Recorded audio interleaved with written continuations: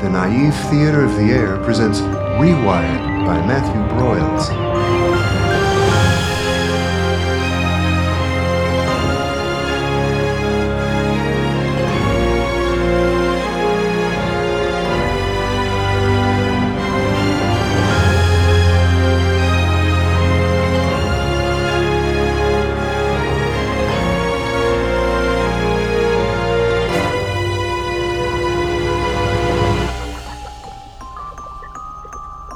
Episode 6, Gone Fishing.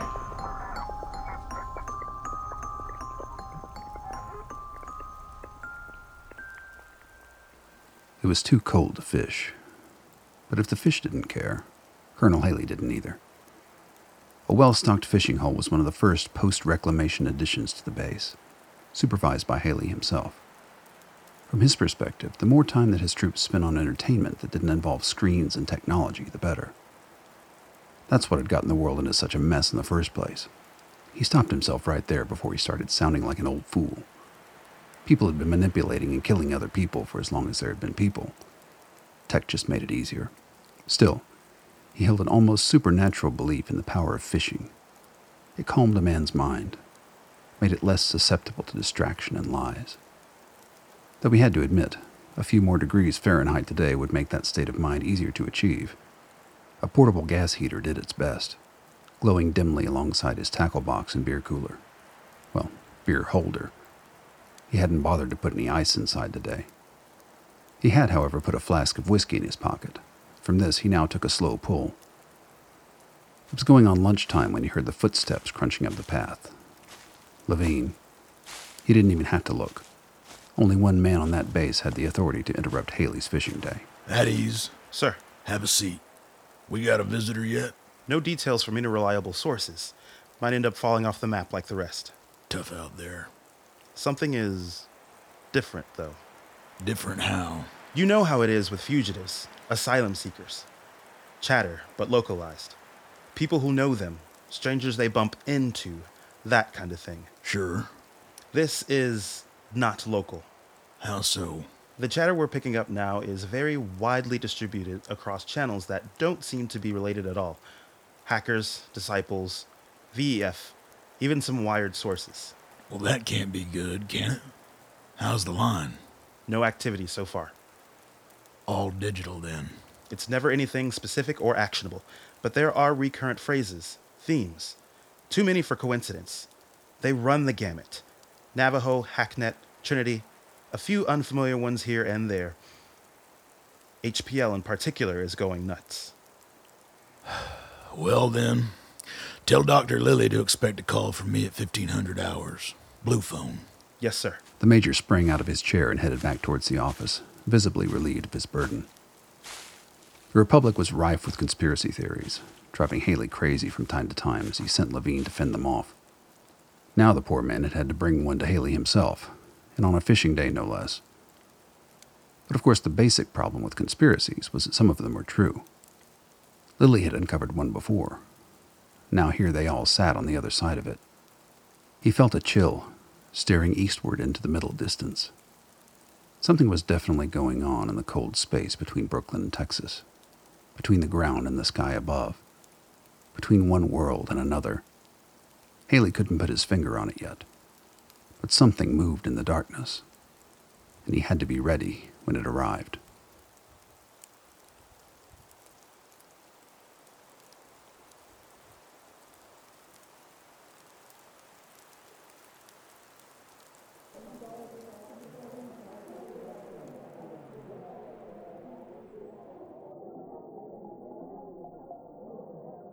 For most women Nina's age, the sights and sounds of nightclub life might not have been so foreign. But having spent most of her young adulthood in the care of the BDF psych ward, the pulsing beats and dizzying light patterns on every wall were a little overwhelming. On top of that, she and Dr. Vinson were surrounded by wireds. Their egress from Brooklyn was surprisingly uneventful. The wall was apparently built with some little-known bolt holes, allowing those with the right connections to pass through unmolested into a vacant warehouse in Queens. Dr. Vinson was well connected. The older woman had woken her, late the previous night, quickly silencing her and motioning to the hallway. Nina really didn't have any possessions, so there was no packing to do. Besides, she got the impression that this was a one-way trip, wherever it was they were going. Making their way down empty hallways, they'd emerged into the employee parking garage, or waved through security in Vinson's armored BDF cruiser. On the other side of the wall, they were collected by a cleaning van, which took them to a nearby laundromat. There they were given fresh clothes. Nina's were a bit different than she was used to, but they were flattering. In short order, the two women were dropped here.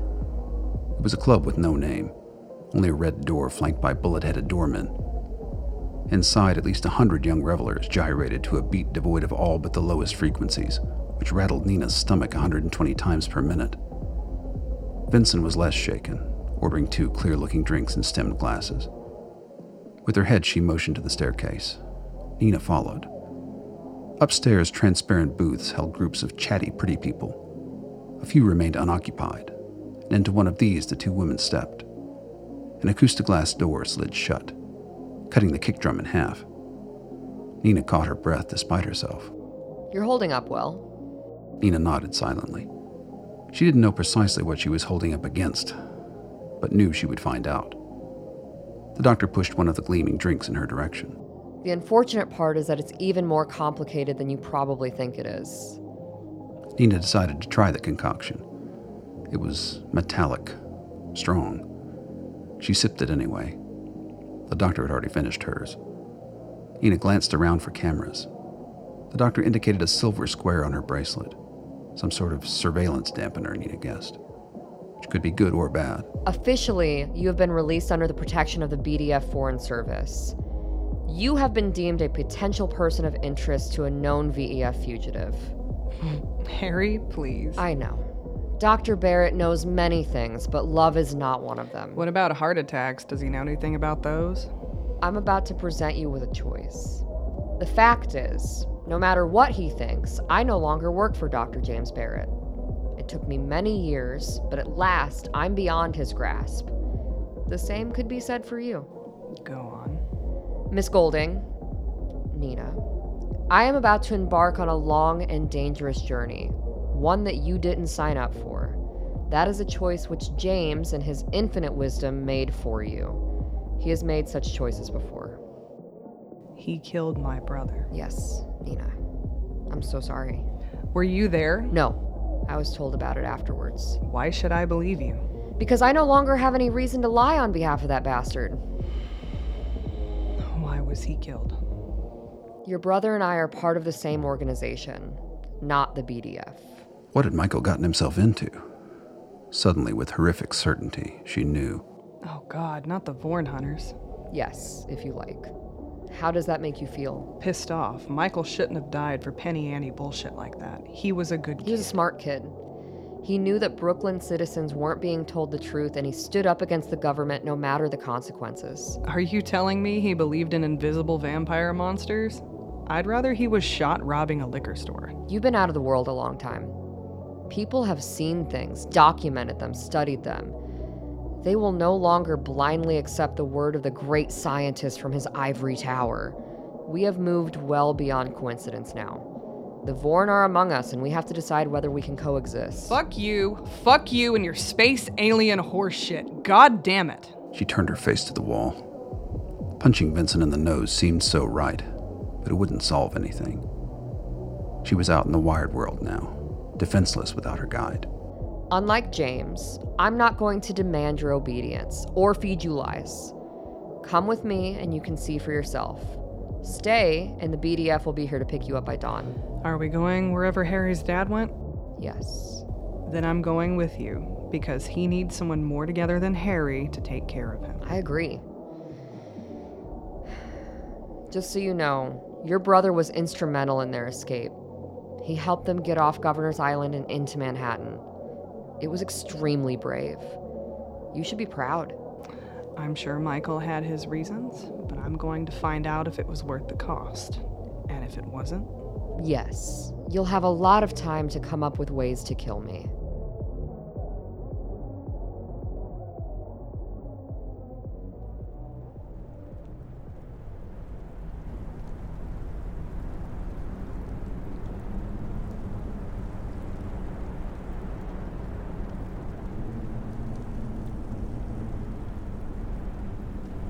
Being a connoisseur of vintage movies, Harry knew that Detroit had been a tricky place to live for quite some time.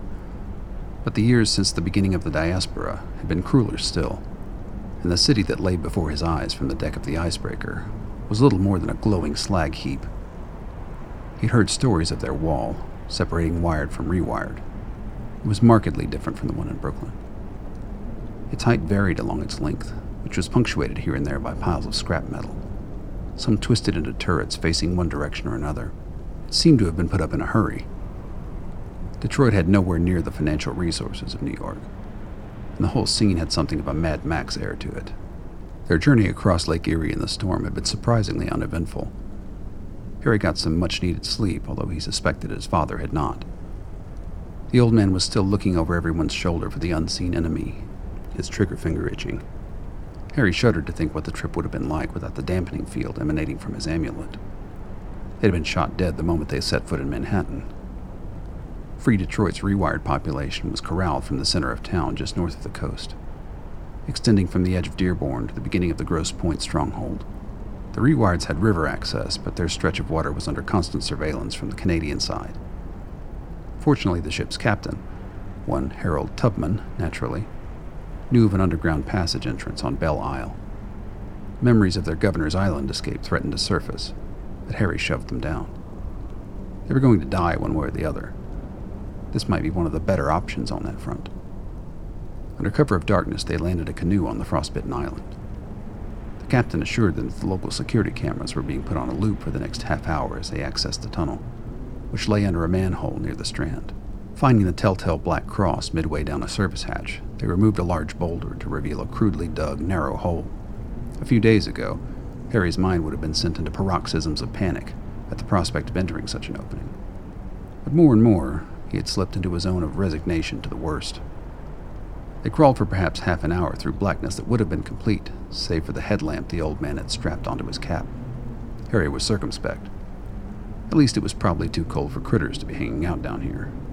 He hoped. At last the tunnel took an upward turn, and he could hear his father tapping on something metal. He pushed, and a pool of cold white light filled the end of the crawl space. They emerged into a junkyard of some sort, or at least it first appeared so to Harry. Crumbling structures on all sides emitted faint light, and were presumably inhabited by squatters huddling against the elements. In any case, no one had noticed their presence. The smog-smuggered sky gave off a luminous glow from the surrounding suburbs, but little of it came from this neighborhood. The old man marched forward. Their destination lay northwest.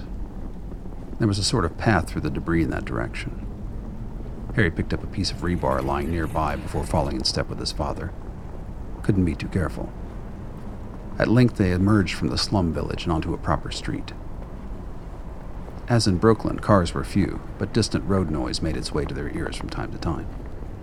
They followed Parkview Street up to the Good Shepherd Catholic Church, their destination. The church sign was dilapidated, and upon the door was printed a new designation, HPL Research Center. Drawing a breath, Lars knocked. Stumbling from the inside.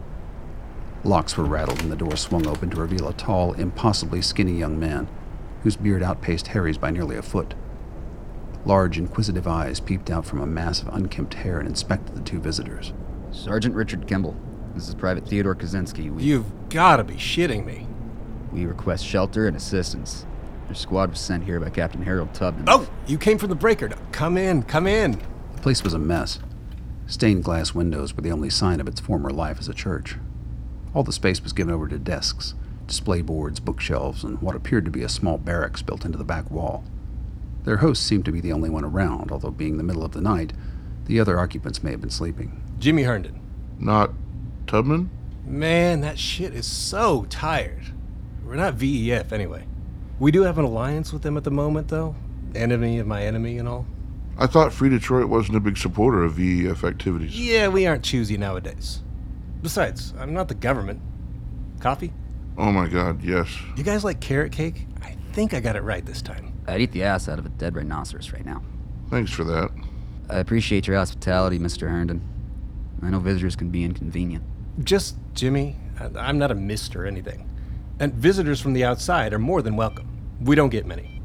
You guys must be pretty hot property. So, if this place isn't VEF, what is it? Yes. What indeed? Half the time, I'm not sure myself. Officially, we are the HPL Research Center. We operate on a small, very small grant from the Free Detroit Security Office to study a little understood post-diaspora communications phenomenon. The Lovecraft transmissions? No way. Weird shit. And high level, too. But once you figure out the transmission algorithm, you can see they're much more common than most people think. What exactly are you talking about? Oh, man! A new student. Seriously, I hate having to go back and undo all the misinformation most people have in their heads about this stuff. You're a blank slate. Okay. So maybe about a year after the diaspora begins, my buddy, my sensei, really, Rob Shinoda picks up a really fucking weird transmission coming from space. He'd set up a receiver in the tower here right after the war, figuring maybe other Rewired holdouts might be transmitting. With what? He didn't know, but couldn't hurt, right? So there's two cat shit things about this burst. One is that it's a passage from some H.P. Lovecraft piece. That's a hell of a thing to bother shooting through space, you know? But then Rob looks at the origin point, and there's nothing there. Like, nothing. Then it hits him. What if it used to be something? I know! Dude's a genius. So he gets a group of hackers together, digs through the NASA records, and finds that, holy shit, there is something there. A decommissioned spacecraft. Whoa. Right? See, when a probe reaches the end of its mission, you have two choices. Either you send it crashing into something, or you keep it out there in case you want to use it again. If you choose the second option, you put it in a hibernation or safe mode that allows the craft to spend long periods of time on its own without any maintenance from the ground. Then you configure the craft to receive commands through its antenna with the widest possible pattern and turn off the transmitter. This allows the ground to wake up the spacecraft in the future and possibly use it again. But then wouldn't the Wireds pick up the signal and jam it? This is where the fucking mega genius part comes in. Never use the same craft twice. There are tons of decommissioned probes out there, not to mention sleeping satellites, and they only activate them for 60 seconds at a time, just long enough to retransmit. You're talking about frequency hopping. The military man gets it, yes, except instead of switching frequencies, they're using completely different transmission points. The thing to track down is the algorithm. Once you know the order they're using to select the craft, you can pick up every transmission. So you've cracked the algorithm? Just in the last few days. Well, not me alone. We've got a good team. But getting the messages, that's only half the battle. Damn right. Then you have to figure out what the fuck they're talking about. And have you? Come have a look. He guided them over to a cluttered workstation, adrift in a sea of ramen noodle cups and haphazardly spliced cables. Thumbing the display on, Jimmy brought up a green screen window, straight out of an old 1980s movie. I gave her a voice. Her? The satellite. Check it. Transmission begin. 12 minutes, 25 seconds. Soldana. Recommission power up 335. Status report. Orbit uniform since last transmission. When we see that the source of all joy and enthusiasm is wonder and ignorance, we shall be ready to play the old game of blind man's bluff with the mocking atoms and electrons of purposeless infinity. Decommission power down in 60 seconds. Transmission end 12 minutes, 20 seconds. I've seen these posted in hacker groups.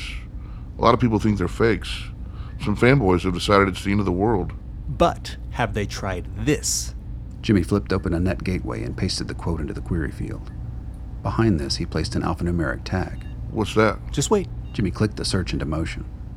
A search for Lovecraft quotes would normally generate thousands of conspiracy threads, but in this case only one result came up. A remote server somewhere in China. That one's got the quote and the tag? Bingo! Just posted yesterday. You gotta grab them fast, they don't stay up long. There are packets of information, sometimes even video, lab tests, biopsych data from rewiring scientists around the world. Surely that stuff's encrypted. Was. Someone slipped up. We got the keys to the Vornmobile now. The what? Check this shit out. A video recording. White walls.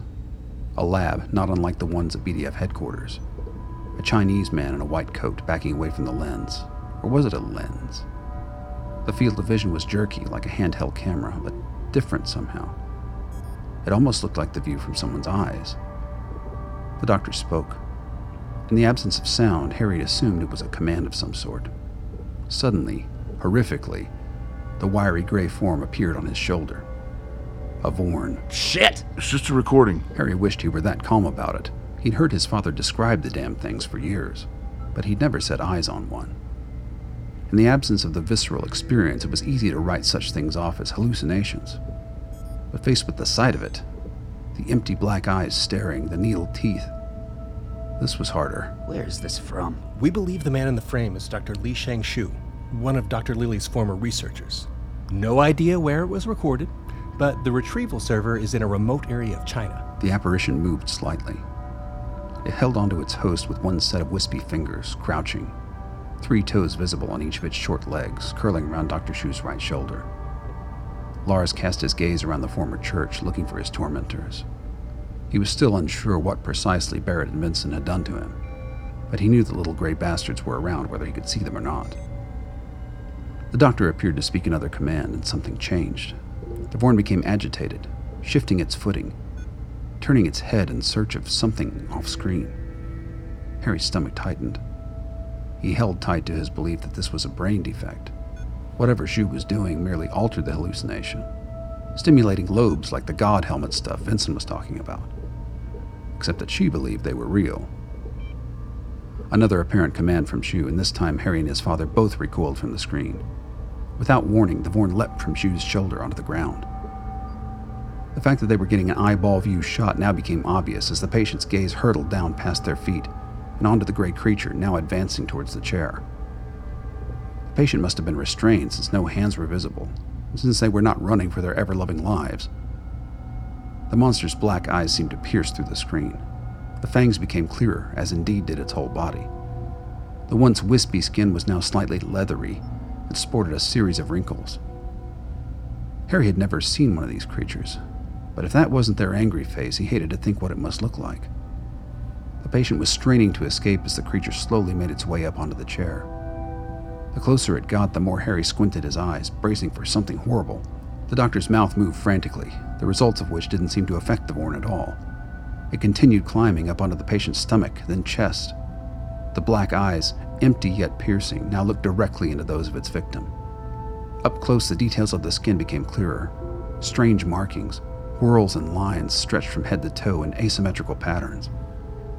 As the needle fangs, now visible as glinting gray canines, emerged from its mouth, the patient mercifully passed out. Harry shook his head violently as if to clear his mind of the vision. At the desk, Jimmy nodded, giving him a knowing expression. Harry became faintly aware that his father was no longer beside him. He tensed and threw his gaze around the room. Gotta say, Captain America there was not the guy I expected to run. Where did he go? Out.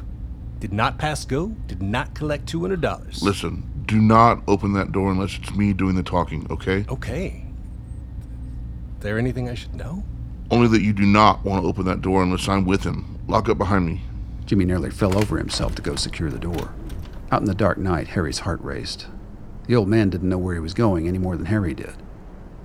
It wasn't likely that he could procure a weapon in the middle of the night in a strange city, but then how much of what had happened already was likely? He looked in all directions. Empty streets. Where to even begin? They're everywhere. Jesus, Dad. You're just like your grandfather, you know that. Always running out into the unknown without a sidearm. You're so goddamn busy thinking about the way the world should be that you don't take precautions to deal with the way it really is. Harry stood there stunned. This was the first time in at least 10 years that he'd heard his grandfather mentioned at all. All thought of protest fell silent in the fear of losing this thread, now dangling so gently in the air before him. You're a dreamer, Harry. I never thought I'd be raising my own dad. But I'd look over, and there he was, sitting on my own goddamn couch, head up in the clouds while the whole fucking world rained down fire around him. You don't see it, Harry. You never see it until it's right the fuck on top of you, and then it's too late. Harry risked moving over to lean against a fire hydrant. He was winded, and not from the running. Do you think for 1 minute that any of this rewired shit is going to last?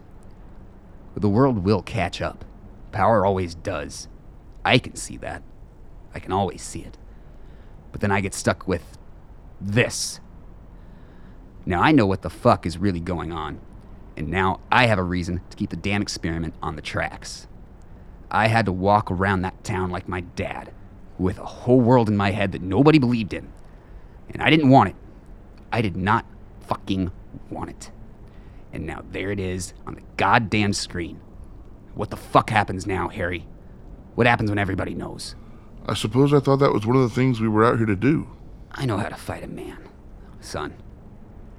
I know how to take a bunker. I can down an aircraft. But this mind game shit. Leave that to the professionals. You're just... An experiment, I know. I have my orders, and I'm duty-bound to follow them. But for the life of me, I can't see how it's gonna end up. Finally, it clicked in Harry's head. His father's rewiring hadn't been his choice. It was Grandpa Selden's idea. A utopian idea. The kind of idea that would drive Lars Selden insane. That did drive him insane. And then he'd had to fight for it. Was still fighting for it. Poor bastard. How did Grandpa die? A pause. The air seemed to chill a few degrees. He died because I wasn't fast enough.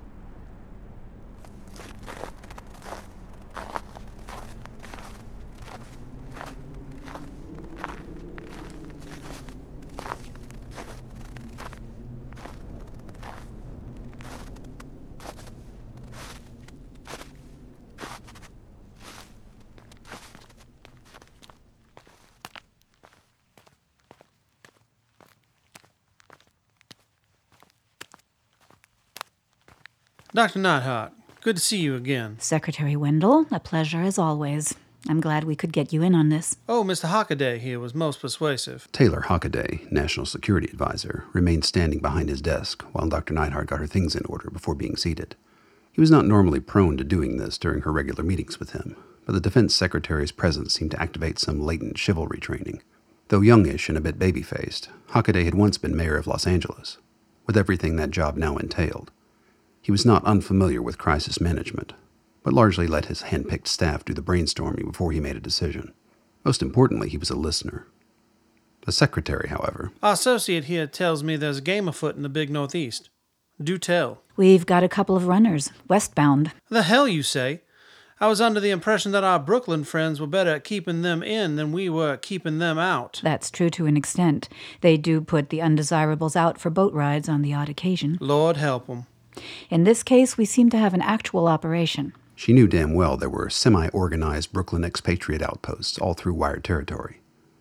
But given that quite a few of them were anti-Barrett, she had kept that knowledge under wraps out of curiosity to see what they might do. We're trying to determine the extent. The chatter seems so far to have outpaced the performance. Doesn't it always?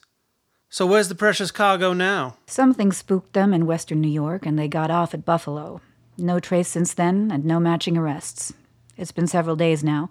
They could still be underground there, and they may have been deterred by the storm. Well, let's meet our heroes. Dr. Neidhart pulled up a screenshot from the train video. The two men in their seats. Facial recognition doesn't pull up anything on the younger one, so he may have been born inside the wall. The other one, though... That's Lars Selden. Dr. Neidhart hadn't briefed him yet. She cocked her head at him curiously. His eyes were locked on the photo. He scratched a few notes on his tablet. Beg pardon? We believe this is one of the men who took the Scrambler bunker during the secession. Most curious. So am I to understand that this may be an official delegation? It's hard to say at this point, but as I mentioned, there's been an unusual amount of chatter. We've put out some bait and gotten some interesting results. This is a Venn diagram representing several familiar threat groups.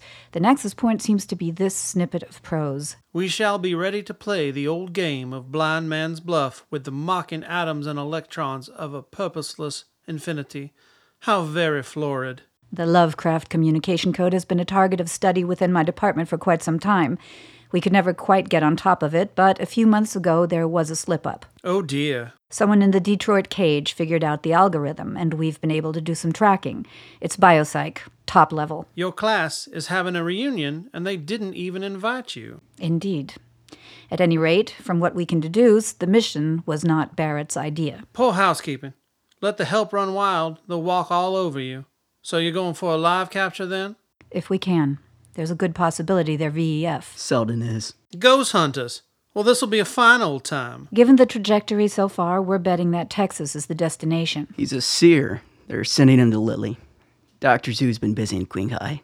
Chinese are picking up his cast-offs, and there are some very interesting stories. Sears? Shu is letting them go? He seems to be on a quest for bigger and better.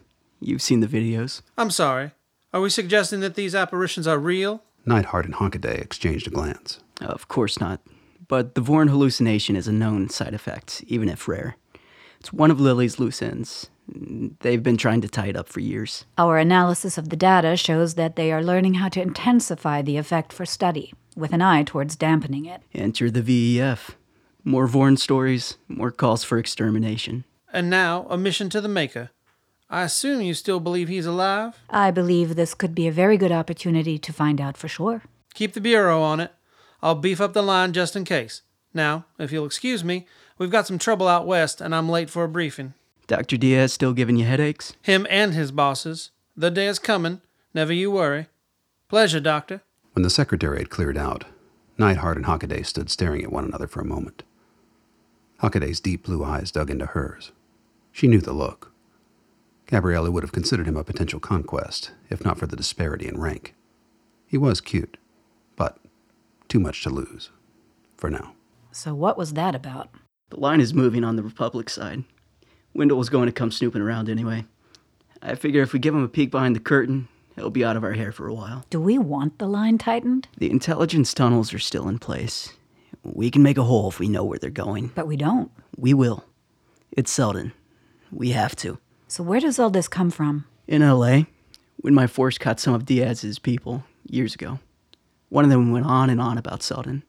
We thought we knew the story, the whole Clegg thing. This guy was convinced it was a cover-up and that Selden was a seer. He said Selden killed Clegg trying to get at his Vorn. So VEF picked him up? It took a while. Barrett hid him really well for years. Doesn't it seem odd to you that Barrett would let this guy out? He didn't. That was VEF. I know, James. This is deliberate. You think he's trying to get Selden to Lily? He's up to something. We need to find those men. Have the Bureau sweep the train stations. They may try to get back on. Agreed. Anything else? I'm going ghost hunting.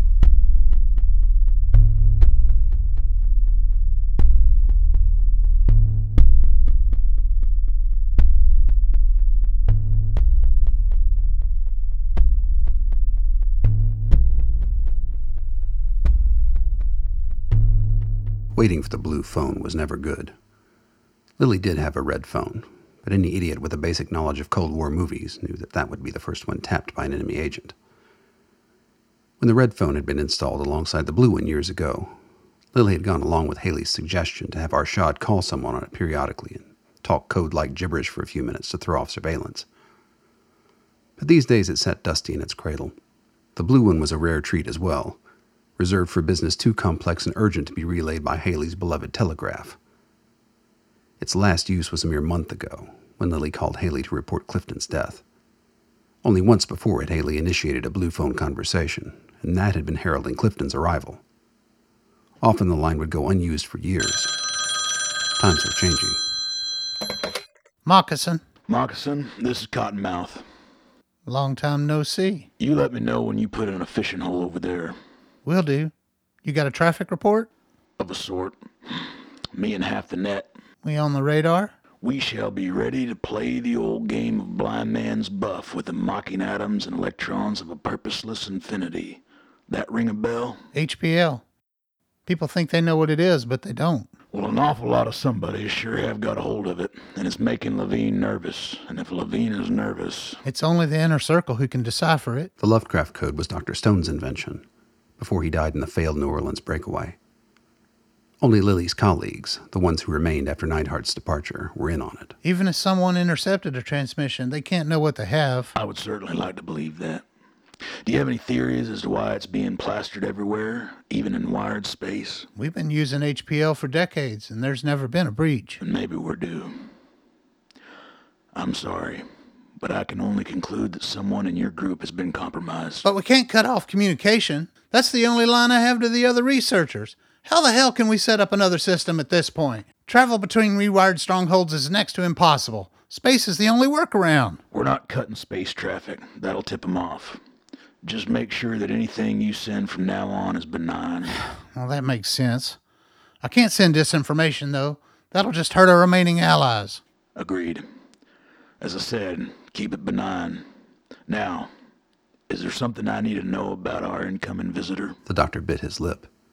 Suddenly, with certainty, he knew. Barrett. It's a big one. Of course he thought. So stupid. How could he have not guessed? How big exactly? The biggest. There was a pause on the other line. Lily dared not say the name out loud. Haley knew the story all too well. If anyone was listening, he didn't want them to know it too. The hell you say? I'm sorry, I should have warned you earlier. Yes, you should have. Might I ask how that particular journey is even possible? Subject QVH. His solution was implemented by Viper. Barrett, the bastard. He'd put the Clifton dampening device on Selden and send him through wired territory toward Texas. For what? And why leak it to the Wireds? The thought hit him. Gabriella. BDF says it's a jailbreak by the ghost hunters. No. This is bigger than that. Viper has to be involved. He's the only leak that makes sense. Why would... I don't know. We can only hope Asp doesn't know either. And how likely is that? Not a chance in hell, thought Lily. Could it be that simple? The revenge of the jilted paramour? Why now, after all this time? Or it was something else. The memory flashed back. We can't know for sure. I need to think. What he needed was to ask Diaz and Shu and the rest of the team. But they were gone now. All beyond his reach. Too dangerous to contact with sensitive questions. Poor Arshad was a child of the Reclamation and knew nothing of political intrigue outside the Republic. Lily had nothing to go on but his own scattered paranoia, and whatever came out of Levine's intelligence unit. Send me what you've got from Tonto. If I can piece together what these people think they know, I may be able to guess what Viper wants them to think. Unless it's from Asp. If it's from Asp, we'll need to talk again soon. You certainly have some interesting friends. Lily felt it. A pain in his chest. It didn't matter if it made sense, he still felt it. Gabriella. What had she done now? What had they all done?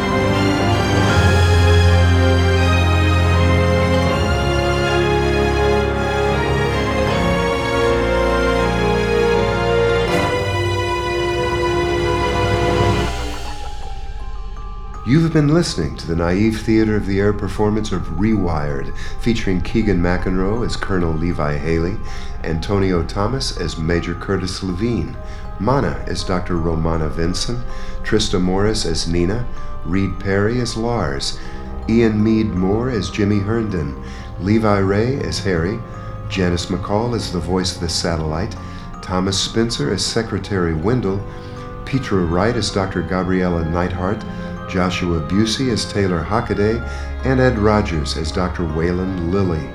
Written and narrated by Matthew Broyles. Theme music by Paul Shapira. I'm Little Jack Melody. Tune in next time for Episode 7, The Black Iron Prison.